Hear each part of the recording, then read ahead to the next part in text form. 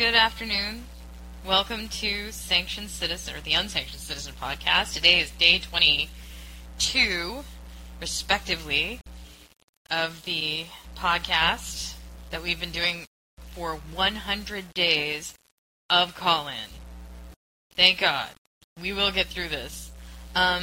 Momentarily, I will be retrieving the text for the trial of Julian Assange. I just wanted to go over a few things.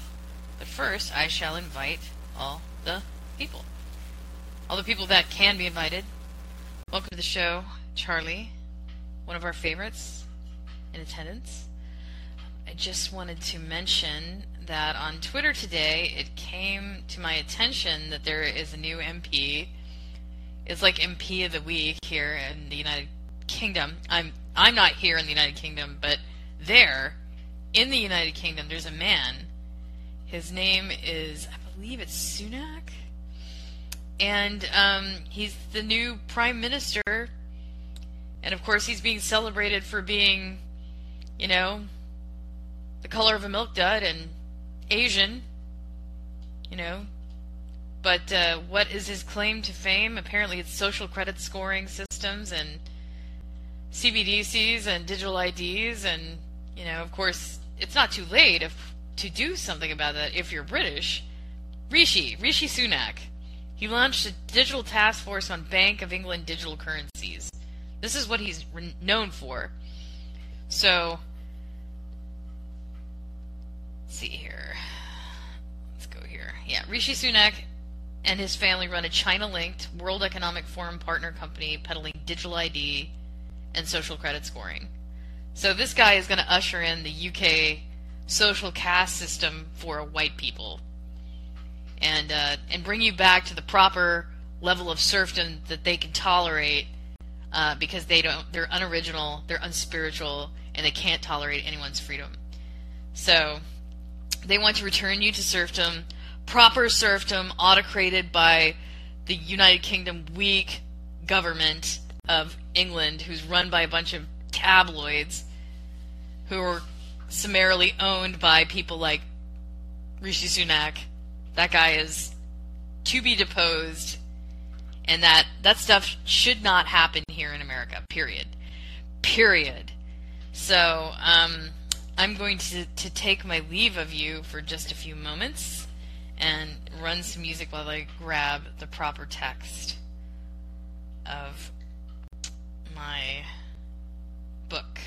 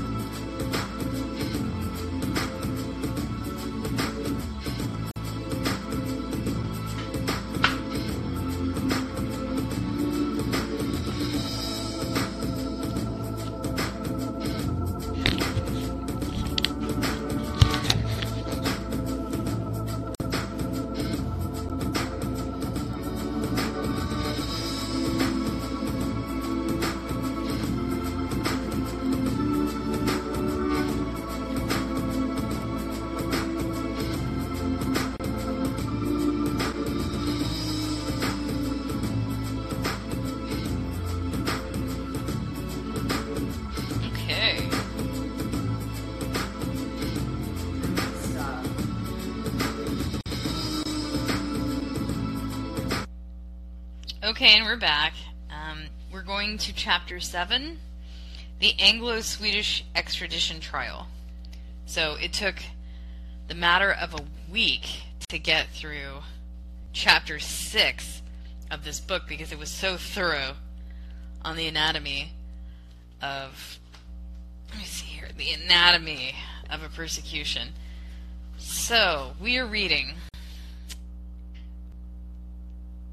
The Trial of Julian Assange, A Story of Persecution, Anglo-Swedish Extradition Trial. Here we go. Sweden refuses to offer a non-refoulement guarantee. From Berlin, Assange travels on to London. Meanwhile, for prosecutor Nye, getting him back to Sweden for questioning has suddenly become a matter of utmost urgency. Assange, too, is keen for an opportunity to be heard by the Swedish authorities and willing to return to Stockholm at his own expense.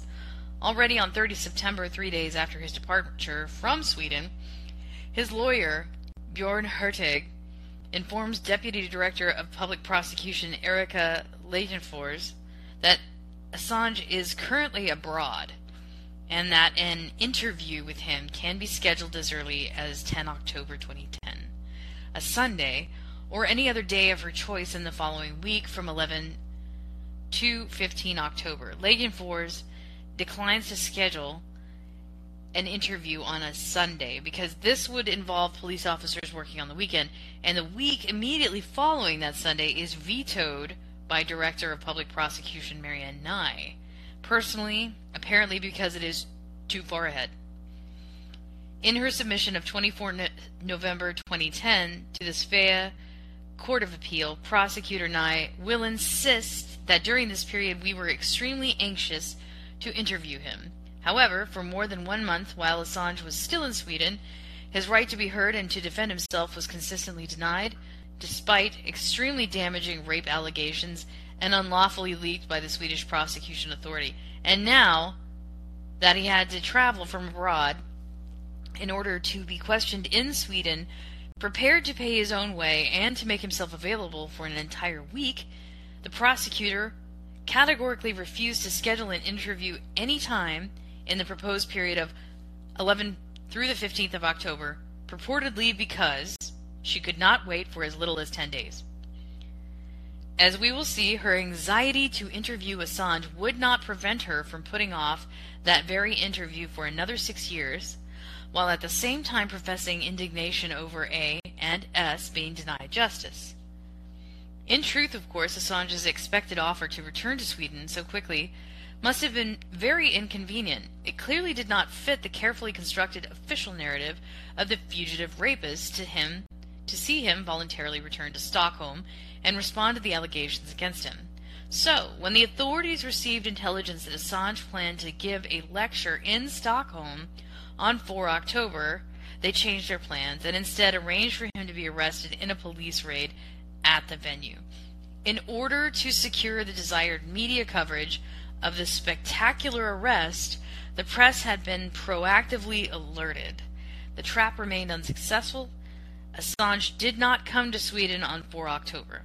So far, both Assange and his lawyer had interpreted Prosecutor Nye's relaxed manner as indicating that she intended to close the investigation without even bothering to interview him.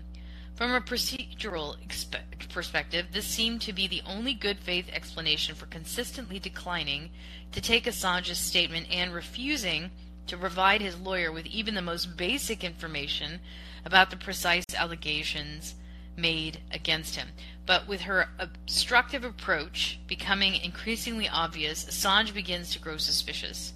Around the same time, reports multiply of a U.S. grand jury working on a secret indictment against Assange.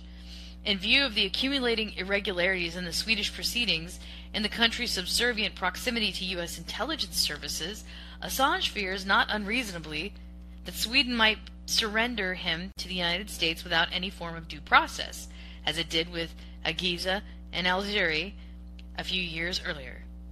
To allay these concerns, Assange wants a guarantee. The Swedish authorities should issue a written assurance that were he to return to Sweden, he would not be extradited onwards to the United States, where he could expect an unfair trial for espionage and inhumane conditions of detention. Assange's request is straightforward, but the response he received is evasive in the extreme. According to the Swedish authorities, no guarantee of non-extradition can be given so long as the United States has not made an extradition request. Moreover, extradition decisions are a judicial matter for the courts, in which the government cannot interfere. After all, Sweden is a constitutional democracy governed by the rule of law. While this response may seem convincing at first glance, it has no basis in either law or practice. In reality, such a diplomatic assurance are a standard instrument of international relations and are widely used around the world, especially in connection with the extradition and deportation of foreigners.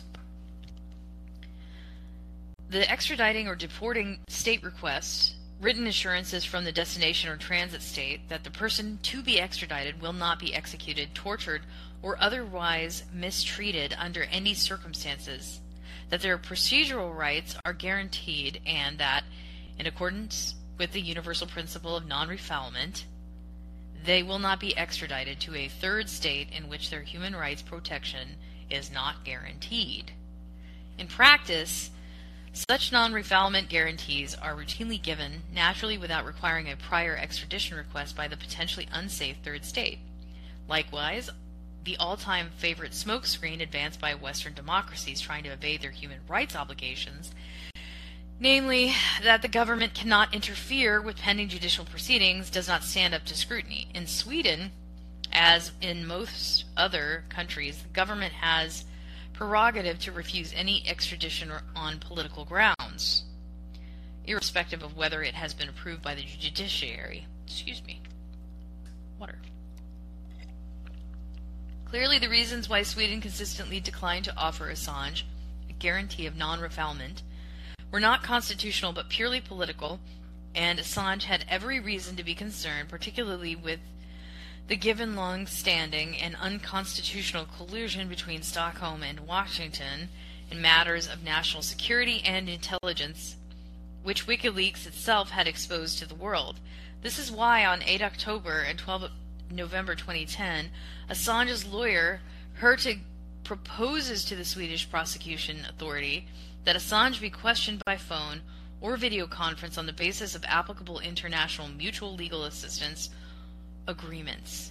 In the alternative, he offers that Assange would also be prepared to provide a statement in writing or to attend an interview in person at the Australian Embassy, as expressly acknowledged in the agreed statement of facts and issues before the British Supreme Court.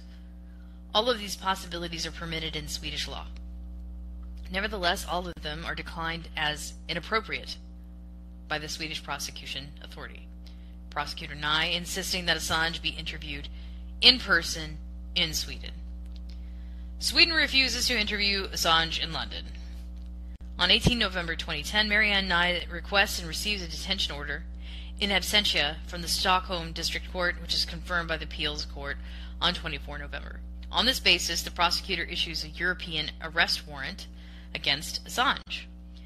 Officially, this is nothing but a logical consequence of his alleged attempt to evade justice for sexual offenses by quote-unquote fleeing from Sweden to the United Kingdom. Nye wants Assange to be arrested in London and subsequently extradited to Sweden. At her request, Interpol furthers a issued red notice for Assange, a level of worldwide police alert usually reserved for internationally wanted fugitives formally indicted or convicted of a crime. But Assange has neither been indicted nor convicted. He is a cooperative suspect in a preliminary investigation, who has been keen to respond to the rape allegations against him ever since they were illegally leaked by the authorities on 20 August 2010. But who is not prepared to risk his irregular rendition to the United States? On the day of his arrest, the U.S. consultancy firm Stratfor will note, charges of sexual assault rarely are passed through Interpol red notices like this case, so this is no doubt about trying to disrupt WikiLeaks' release of government documents. Indeed, Prosecutor Nye's decision comes exactly 10 days before the planned and announced release of Cablegate on 28 November, a truly monumental leak of global proportions, which has terrified U.S. government desperately scrambling for a damage control. A mere coincidence? Certainly not. The Director of Public Prosecution knows, of course, that her aggressive action will foment another media hype and further damages to Assange's reputation, not only in the eyes of the public, but also in the eyes of all the governments that are about to be embarrassed by the release of 250,000 U.S. diplomatic cables. As an experienced prosecutor, she also knows that her approach is grossly disproportionate in this case. After all, Assange had clearly cooperated and even repeatedly requested to be interviewed throughout his stay in Sweden. He had expressly requested and received authorization to leave Sweden. He had offered to return to Sweden for an interview on any day from 10 to 15 October 2010. He had repeated that offer for a letter date on the condition of non-refoulement guarantee, and alternatively was willing to be interviewed through mutual legal assistance in London or by phone or video conference. A former Swedish judge, Britta Sundberg Weidman, sees this as a clear breach of the principle of proportionality enshrined in European law, which stipulates that the public authorities may interfere with individual rights only to the extent that necessary and justified to achieve a legitimate purpose. It remains a mystery, not only to the Sundberg Weidman, why Marianne and I refused to question Assange personally in London or by telephone or video conference, when both would have been possible without any problems under existing mutual legal assistance agreements. Former Swedish prosecutor Sven-Erik Alhem goes a step further. In my view, hello, where did you go? Well, that dropped out. My power went kaput. Sorry about that. I didn't think that was going to happen. So, if that caps our reading for today, I'm sorry. I don't really know what happened. My text went, it's not your fault. I just want to indicate that I'm going to run this promo while you're all here so I can figure out what's going on technically. I am starting a new nonprofit. So let me just cue this up if I can. I put it in my sound, let's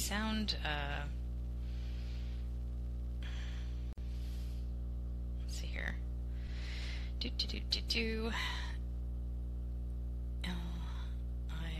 LIRC. Thank you guys for being so patient. You are a good audience, and you stand by the programming. So, there it is. Just cue it up. Boom, boom. Let's try to get going. The American people are facing enormous pressures on identity. The onslaught of monetization using BRICS, universal threats applied to central bank digital currencies, demand for universal identity credentialing for social credit scoring systems, and then, of course, there's state manipulation of tech companies, with or without legal compliance, censoring and depriving citizens in good faith, transacting with e-commerce systems, using clandestine sanctions measures for U.S. or other foreign governments, with or without notice, by parallel opponents of individual rights and your legal sovereignty. For this, we usher in a new nonprofit. It is my pleasure to announce the Liberty and Identity Rights Center of Texas. It is a project of nonprofit corporation based in Austin, Texas. We are looking for donors, board commissioners, i.e. a secretary or treasurer, for filing statements this fall of 2022. If you are interested in development, grant writing, fiscal sponsorship, or becoming a financial officer for the Liberty and Identity Rights Center of Texas, please send direct correspondence to 310-857-8257 or contact us at SheilaMDean.com. Hang in there. We will get through this. Excellent. So, that was it. I am back on cue here. Okay, so, we're at in my view. So, former Swedish prosecutor Sven-Erik Alhem goes a step further. In my view, only when it was first shown that it would be impossible to get Assange interrogated in England by using mutual aid legal assistance from England should an application for EAW have been submitted. Since I understand that he has been willing to be interviewed by these means since leaving Sweden, I regard the prosecutor's refusal to at least interview him as being unreasonable and unprofessional, as well as unfair and disproportionate. In January 2011, Bjorn Hurtig tries to put pressure on Prosecutor Nye to question his client in London. Her response, which sends to Hurtig by SMS text messages on 11 January of 10:58 a.m., is succinct. Hi. For investigative reasons, a request for legal assistance for questioning England is not relevant. Best regards, Marianne Nye. In an earlier press interview of 5th December 2010, she had even falsely claimed that Swedish law prevented her from interviewing Assange in London. According to Britta Sundberg Whiteman, this is clearly not true. Sven Erik Alhem comments that there is, quote, nothing in Swedish law that I know of to prevent a prosecutor from seeking mutual legal assistance to have a suspect interviewed. The same is later confirmed in the, quote, agreed statement of facts and issues, unquote, before the British Supreme Court. Defense counsel Hurtig refuses to give up and, on 9 February 2011, submits a complaint to the Swedish Prosecutor General asking for a legal review of Nye's refusal to question Assange in London. But instead of adjudicating the matter himself, the Prosecutor General refers it back to Nye, asking her to treat Hurtig's complaint as a request for reconsideration. On 14 February 2011, Prosecutor Nye then comes to the unsurprising conclusion that she can find no reason to revise her own decision. The interview planned with Assange must take place in Sweden for investigative reasons. These include, among other things, that the interview with Assange must be conducted in the same manner as the interviews with other persons in this investigation, and that these interviews are likely to lead to further investigative measures. Water. This is a rather brazen justification, given that the initial interviews with most witnesses and one of the alleged victims had been conducted by phone, whereas Assange had personally come to the police station for questioning on 30 August of 2010. Assange's first arrest and release on bail. Meanwhile, Assange continues to work from London. In late autumn 2010, he prepares the two largest WikiLeaks releases so far, again in collaboration with some of the world's most prominent newspapers and magazines. On the evening of 22 October, WikiLeaks releases the Iraq War Logs, almost 400,000 American logs covering the Iraq War from 2004 to 2009, and providing an undistorted chronicle of unlawful war aggression.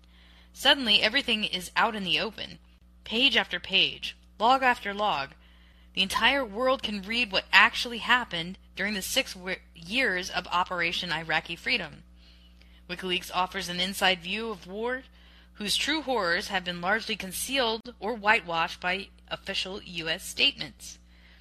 The documented atrocity condenses and, as it so often does, into unbearable figures. By the end of 2009, the Iraq War had already claimed at least 109 and 32 deaths, including more than 66,000 Iraqi civilians. At the same time, it is revealed that the United States knowingly exposed thousands of detainees to torture and abuse, abandoning them in the hands of Iraqi security forces and ordering U.S. forces not to investigate such crimes. With these disclosures, WikiLeaks puts a harsh and definite end to any humanitarian myths that may have still lingered about the Iraq War. On 26 October, the UN High Commissioner for Human Rights, Navi Pillay, called for an investigation and punishment of the documented human rights violations, and even the U.S. government did not dispute the veracity of the material.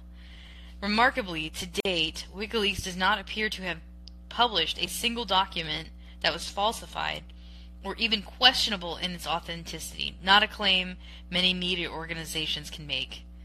4 weeks later, Cablegate marks the third and final phase in the journalistic processing of the material leaked by Chelsea Manning. This time, the focus is on U.S. diplomacy. In the last 48 hours before the publication begins, an important correspondence takes place between Assange, U.S. Ambassador Sussman in London, and the U.S. State Department in Washington. On the 26th of November, Assange asks the U.S. government to alert WikiLeaks to quote any specific instances, record numbers, or names where it considers the publication of information would put individual persons at significant risk of harm that has not already been addressed. He assures that WikiLeaks will respect the confidentiality of advice provided by the United States government and is prepared to consider any such submissions without delay. However, in his response on 27 November, State Department legal advisor Harold Koh makes clear that we will not engage in a negotiation regarding the further release or dissemination of illegally obtained U.S. government classified materials.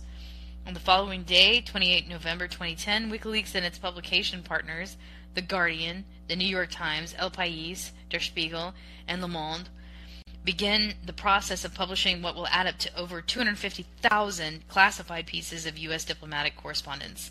Importantly, despite the U.S. government's refusal to cooperate in the redaction of these documents, WikiLeaks and its publication partners conduct a rigorous harm reduction process in which every single document is reviewed and any information is redacted that could have exposed individuals to risk. Initially, only documents that have been selected and redacted by journalists of the aforementioned newspapers are made available on the WikiLeaks website. Contrary to common assumptions, Assange decides to publish the unredacted Cablegate materials only 9 months later on 1 September 2011, after they have already been made publicly accessible by combining information published by 2 Guardian journalists and the German weekly Der Freitag. Assange tries in vain to converse Der Freitag not to publish the relevant information precisely because he is worried about potentially ensuing risks for certain individuals mentioned by name in the unredacted documents. When Der Freitag nevertheless insists on publishing the scoop in late August 2011, Assange alerts the U.S. government in advance, making clear that this publication would occur without the consent of or control of WikiLeaks, and engages with the U.S. officials to try and ensure proper harm reduction. We will return to this issue in more detail later. Cablegate comprises primarily confidential diplomatic correspondence between the U.S. State Department and the U.S. embassies in various countries. Intended exclusively for internal consumption, the tone of this correspondence is often unvarnished and devoid of diplomacy. The content of the cables ranges from gossip and discourteous portraits of foreign officials to sober assessments of international conflicts, but also includes evidence of collusion between the United States and its allies and extraordinary rendition and torture, as well as other machinations of U.S. power politics. For example, the Secretary of State Hillary Clinton's secret National Human Intelligence Collection Directive instructed U.S. diplomats to collect intelligence on top UN officials, including biographic and biometrical data, credit cards, passwords, and personal encryption keys used for official communications. Other examples include the Swedish government's extensive civilian and military intelligence collusion with the United States, which was deliberately kept secret from the Swedish parliament and their public. Never before have a government's diplomatic practices been exposed on such a scale. For the U.S. government, the reputational damage inflicted by Cablegate and the accompanying media coverage is immense. As can be seen from immediate reactions, the United States feels not only embarrassed, but increasingly powerless and threatened. The long arm of the U.S. government ensures that WikiLeaks comes under serious pressure. Its website becomes a target of cyber attacks. Amazon cancels important server capacity rented by the organization. Its accounts are blocked, and credit companies as well as financial service providers terminate their cooperation. But the primary target remains Assange. He is the visible head of WikiLeaks. He can be attacked personally without making the assault on press freedom and freedom of information too obvious. Political leaders and journalists outdo each other in condemning Assange, accusing him of espionage, treason, and even terrorism. Extrapolating from Cablegate the documents, it is not too difficult to imagine how, with spectacular release, the U.S. government increases the pressure on its allies to take Assange off the streets for good. At the time, Assange is the guest of Vaughan Smith, staying at his country house, Ellingham Hall, near London. Smith, a former British Army captain, war reporter, and founder of the Frontline Press Club in London, and WikiLeaks sympathizer, considers Assange a kindred spirit on issues of freedom of expression and press freedom. Approximately 1 week after the release of the first series of diplomatic cables on 28 November 2010, Assange is informed that EAW issued against him by the Swedish Director of Prosecution had formally certified by the British authorities. The following day, 7 December, Assange voluntarily reports to London Kentish House Police Station. It is the British police that finally informs Assange of the Swedish allegations against him. Ever since, Prosecutor Nye had reopened and expanded the preliminary investigation against Assange 3 months earlier, she had consistently refused to provide him with the most basic information, another piece in the puzzle. Had he known precisely what misconduct the prosecutors suspected him of, he could have stymied her strategy of procrastination by independently making a public statement responding to each point. But by publicly suspecting Assange of rape while never informing him of the details, the prosecutor deprived him of any effective possibility of defense, without herself having to present any evidence in support of these allegations. The strategy worked brilliantly. The longer the stalemate lasted, the deeper the official narrative of the fugitive rapist took root and crystallized in the collective mind of the world public. As a result, 8 years later, even I would eventually decline to look into his case. But on 7 December 2010, Assange voluntarily submits to arrest and is placed in solitary confinement in Wandsworth Prison for 9 days, until he is released on bail and allowed to return to Ellingham Hall on 16 December. Numerous prominent supporters have vouched for him and raised the required bail of £200,000.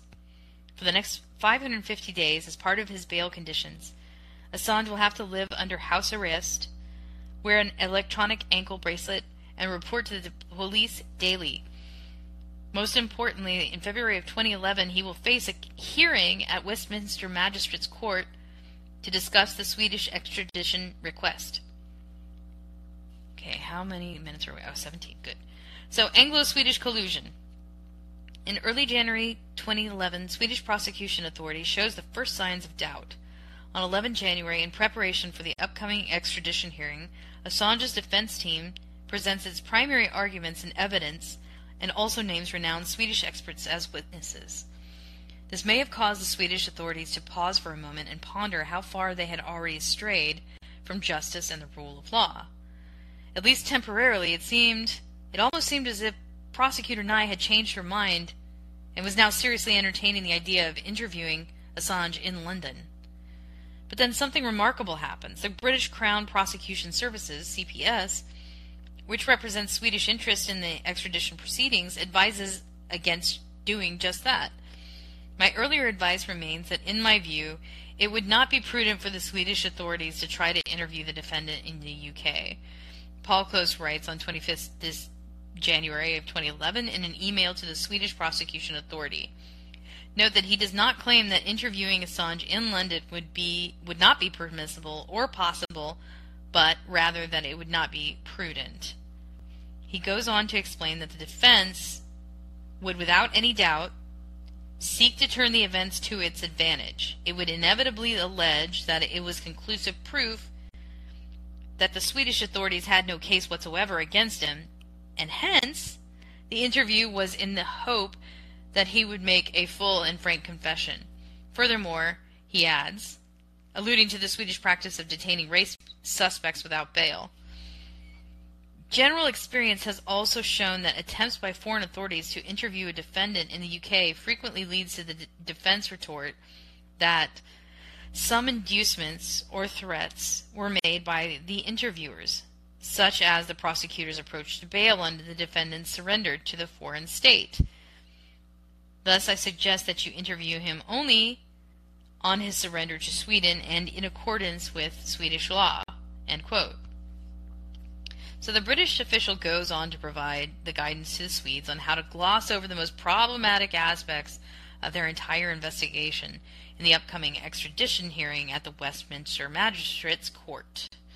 Quote, as we have discussed in your prosecution, it is well based on the existing evidence and is sufficient to proceed to trial, which is the prosecution's intention. The following and apparently important paragraph is redacted, followed by the sentence, you have the evidence of the complaints. The email closes with the renewed assurances of support in analyzing and responding to the defense arguments in court, and recommends a purely formal line, namely that Marianne Nye can issue a European arrest warrant, and that Swedish authorities actually still do want to prosecute the defendant. In other words, any substantive arguments or complaints about Swedish due process violations are not to be addressed, because these matters are not to be adjudicated by the courts in the United Kingdom, but by those in Sweden. On the face of it, this is not a British case. Neither Assange nor the two women are British nationals. The alleged offenses have not occurred in Britain, and the case is unlikely to result in an indictment, let alone a conviction, due to the lack of prosecutable evidence. So why is the CPS so keen to avoid a quick, uncomplicated, and cost-effective resolution of this case through mutual legal assistance? Why needlessly lock Assange into a lengthy extradition proceeding that would generate a heavy workload and substantial expenses for the British government and judiciary?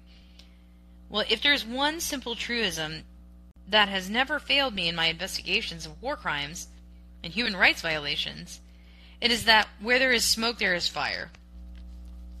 And where there is a lot of smoke, there must be a big fire. From now on, we will see that. Whenever the British authorities deal with Assange, they make far more smoke than would be warranted by the issues supposedly at stake. As we advance through the following months, it will become increasingly difficult to escape the impression that British authorities are pursuing a political agenda that goes far beyond Swedish extradition requests. This impression is confirmed verbatim in another email sent by Paul Close to Marianne Nye on 13 January of 2011. Quote, please do not think that this is the case being dealt with as just another extradition request. End quote. Over the next 18 months, Assange's extradition trial proceeds through all three instances in the British judicial systems: Magistrates' Court, High Court, and Supreme Court. On 30 May of 2012, Supreme Court confirms the permissibility of the European arrest warrant issued by the Swedish prosecutor, and thus greenlighting Assange's extradition to Sweden. What sounds like a simple and straightforward matter warrants a closer look. To the layman, the following explanations on the EAW may seem technical and dull at first, but they will quickly illuminate the extent to which even the highest British court appears to be prepared to betray the rule of law for the sake of a desired political outcome. So, here is the European arrest warrant in a nutshell. Between member states of the European Union and the UK was still part of the EU in 2012, a valid, standardized EAW is sufficient to obtain an extradition. Whether there are sufficient evidentiary grounds to suspect, indict, or convict a person of a crime does not need to be examined by the extraditing country. In contrast to extradition cases involving destination countries outside the EU, the entire procedure takes place on purely formal grounds. Questions of guilt or innocence, credibility, and probative value are not raised in the extradition proceedings, but only during the subsequent criminal trial in the destination country. Therefore, none of these arguments can be raised effectively by Assange's lawyers as a defense against extradition to Sweden. From this formal perspective, only two conditions must be met to obtain extradition within the EU. First, under the principle of dual criminality, the offenses of which a person is suspected or charged must also be punishable in the country in which he is currently located. This requirement is met because Assange is suspected of rape and sex coercion in Sweden, both of which are criminal offenses also in the UK. Second, and this is the primary bone of contention in Assange's case, the EAW must have issued by a competent authority. Both the EU framework decision of 2002 regulating the EAW system and the British Extradition Act of 2003, which implement the EU decision in the United Kingdom, required that an EAW must be issued by a judicial authority. This requirement reflects the aim of the framework decision to depoliticize the extradition process throughout Europe by withdrawing it from the executive branch of government and placing it under the control of the respective judicial authorities. This is the point of attack for Assange's defense lawyers. In his case, the European arrest warrant, the EAW, has been issued by Marianne Nye, a prosecutor, not a judge. Hence, Assange's lawyers argue the warrant is not issued by a judicial authority, and therefore is not a valid basis for Assange's extradition to Sweden. That also appears to be the British legal position. As the Supreme Court confirms during the British parliamentary debates surrounding the adoption of the 2003 Extradition Act, it was repeatedly emphasized that the term judicial authority necessarily implied a court or a judge, not the police or a public prosecutor, and that this requirement would not be affected by the implementation of the EU framework decision. Sweden and a few other EU states have interpreted the term judicial authority more broadly to include prosecutors, but this was not binding for the British judiciary because, strictly speaking, it was not the wording of the overarching EU framework decision that the British judges had to interpret, but the British Extradition Act, which had been adopted for the implementation of this decision. What was relevant for the Supreme Court was the interpretation given to the term judicial authority by the British Parliament and not by other EU states. Thus, in an email to Marianne Nye dated 8 February 2012, her British colleague from the Crown Prosecution Service writes with growing concern, "The court seems rather troubled by the whole question of other countries having such a wide interpretation of judicial authority. In particular, how can it include prosecutors or officials from ministries of justice? I would stress again that it is UK law which is under the judicial spotlight, not Swedish law. According to British legal tradition, prosecutor Marianne Nye clearly is not a judicial authority. In order to still upload her EAW and allow Assange's extradition to Sweden, the Supreme Court must now engage in judicial acrobatics that can be better described as legal contortions. In paragraph 93 of its ruling, the Court acknowledges that the British Parliament's explicitly narrow interpretation of the notion of judicial authority is certainly disturbing, but then ventures to say it would be going at least one step too far in constitutional terms for this Court to treat it as determinative. The majority of the judges are guided by the hypothesis that, regardless of their expressed positions taken in the legislative debate, members of Parliament could not have intended to legislate contrary to the UK's international obligations, but actually preferred to interpret their own Extradition Act in conformity with the wording of the EU framework decision. The problem is, of course, that the meaning of the wording chosen in the EU framework decision only a year earlier was completely uncertain in 2003, when the UK Extradition Act came before the British Parliament, which is precisely why the clarifying parliamentary debate was necessary in the first place. But since then, we learn from the Supreme Court an inconsistent practice has developed throughout the EU, with roughly one half of the member states restricting the term judicial authority to adjudicating officials and bodies, which excludes prosecutors, whereas the other half interprets the same term more comprehensively and, in some cases, even extends it to prosecutors. In view of these highly challenging circumstances, the judges find it imperative to ignore the parliamentary genesis of the directly applicable British Extradition Act and instead consider the administrative genesis of the EU framework decision, even though it is not directly applicable as a matter of law. The original first draft of this instrument, having been written in French, the judges further conclude that the priority must be imperatively given to the original French wording. The meaning of the French term autorité judiciaire, however, has not been defined nor has it been clarified through uniform practice. Therefore, autorité judiciaire can be interpreted either narrowly as preferred by the British Parliament or more broadly as preferred by the government of Sweden. Oh my god. For a variety of multi-layered and rather convoluted motives, 5 out of 7 judges then happen to personally prefer the comprehensive interpretation of the French term autorité judiciaire, which also includes a public prosecutor. As a matter of logic, they argue this expansive interpretation must therefore be regarded as binding also for the interpretation of the English term judicial authority, not only in the English version of the EU Framework decision, but also in the British Extradition Act. Even though Parliament had expressly opted for the opposite interpretation, et voila, Prosecutor Nye's European arrest warrant is valid, and Assange can be extradited to Sweden. So, you couldn't make it up. The Honorable Supreme Court of the United Kingdom, bending over backwards in deference to the political interests and not hesitating to refer to the French text of an inapplicable EU framework decision in order to interpret the original English wording of a directly applicable domestic legislation differently than Parliament, and then claiming that this is what Parliament presumably would have wanted in the first place. This is so uncomfortable.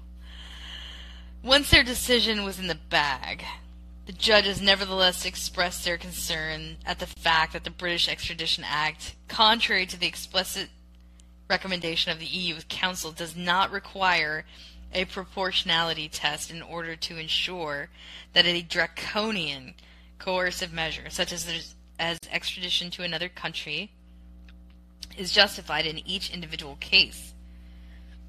In the Assange case, this question arose primarily because Sweden did not request the extradition of a person formally accused or convicted of a crime, but of a cooperative suspect in a preliminary investigation who had already been involuntarily interviewed and who was ready and willing to respond to further questions on the spot, in London, or by telephone or video conference. Excuse me, water.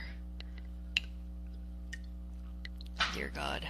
Although the Supreme Court conveniently found that it could not examine the proportionality of Assange's extradition in the absence of a corresponding legal provision in the Extradition Act, it made no secret of the fact that this was a formal shortcoming that needed to be addressed, a hint that was duly taken up by Parliament.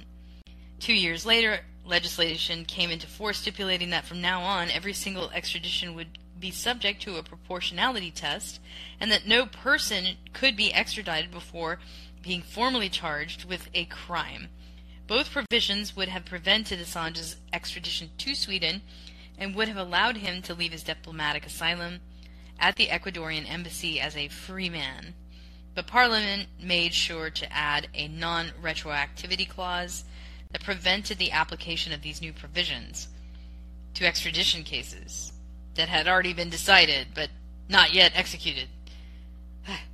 So there was actually exactly one man in the entire United Kingdom to whom this retroactivity clause applied. It was a Lex Assange, and it had been poignantly termed, tailor-made by the British authorities for the persecution of a man who is constantly accused of evading justice, but who, quite on the contrary, is being constantly deprived of justice precisely by those same authorities. So Assange's lawyers avail themselves of one last legal remedy, requesting the Supreme Court to reopen the appeal, which is rejected on 14 June of 2012. This means that Assange has now definitely exhausted the legal remedies available to him in the United Kingdom. The following day, prosecutor Marianne Nye requested that the Supreme Court permit his immediate surrender to Sweden, thus effectively withdrawing the suspensive effect of a possible appeal by Assange to the European Court of Human Rights in Strasbourg. The court declines and grants Assange a final reprieve of 14 days. Nonetheless, his extradition to Sweden, and so he fears, his subsequent irregular surrender to the United States are now imminent. Okay, that's the end of that chapter. Alright, so where are we at? Let's look here in the comments. Who do we have with us? We have Charlie, Obsolete, Joshua, Hussein, Barry, equals Murphy, and Alana, the sugar-coated sandwich. So Murphy says, there's quite a bit of dialogue here. Stratfor, grr! It was the NSA that cut you off. Oh, everybody was, pontificating about what the technical issue was. It was a legitimate technical issue. Reese, what about smoke machines? I have no idea. Murphy, have you read the judgments in full? The EAW has 2 layers of appeal to block extradition. Okay, we went there, Murphy. And then you heard it if you were paying attention. They exhausted, I think they went through 2 or 3. And then the High Court judgment relating to the U.S. appeal against a judge or a barrister overturned in favor of the DOJ is illuminating. So he did comment there. That's very good. Obsolete Optics says the Fed answers to the CFR. That would be the Council for Foreign Relations.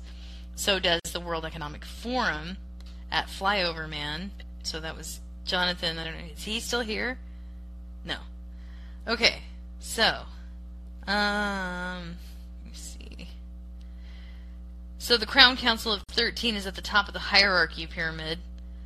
Now we're getting into the conspiracy weeds. Beneath them is the Committee of 300. Beneath them is all the international alphabet agencies, such as the CFR, WEF, IMF, World Bank, UN, la la la. Okay, so Murphy says, wait, are you sure Assange's entire appeal to him? This is, by the way, look up diplomatic note number 169, dated 19 October 2021. Interesting. And then Murphy, would you like to jump up here? You seem to know a lot about this. I'm going to just invite you. You have a lot of background on this, it seems to be. So I don't know anything. I'm reading a text written by a UN rapporteur, and you seem to know details.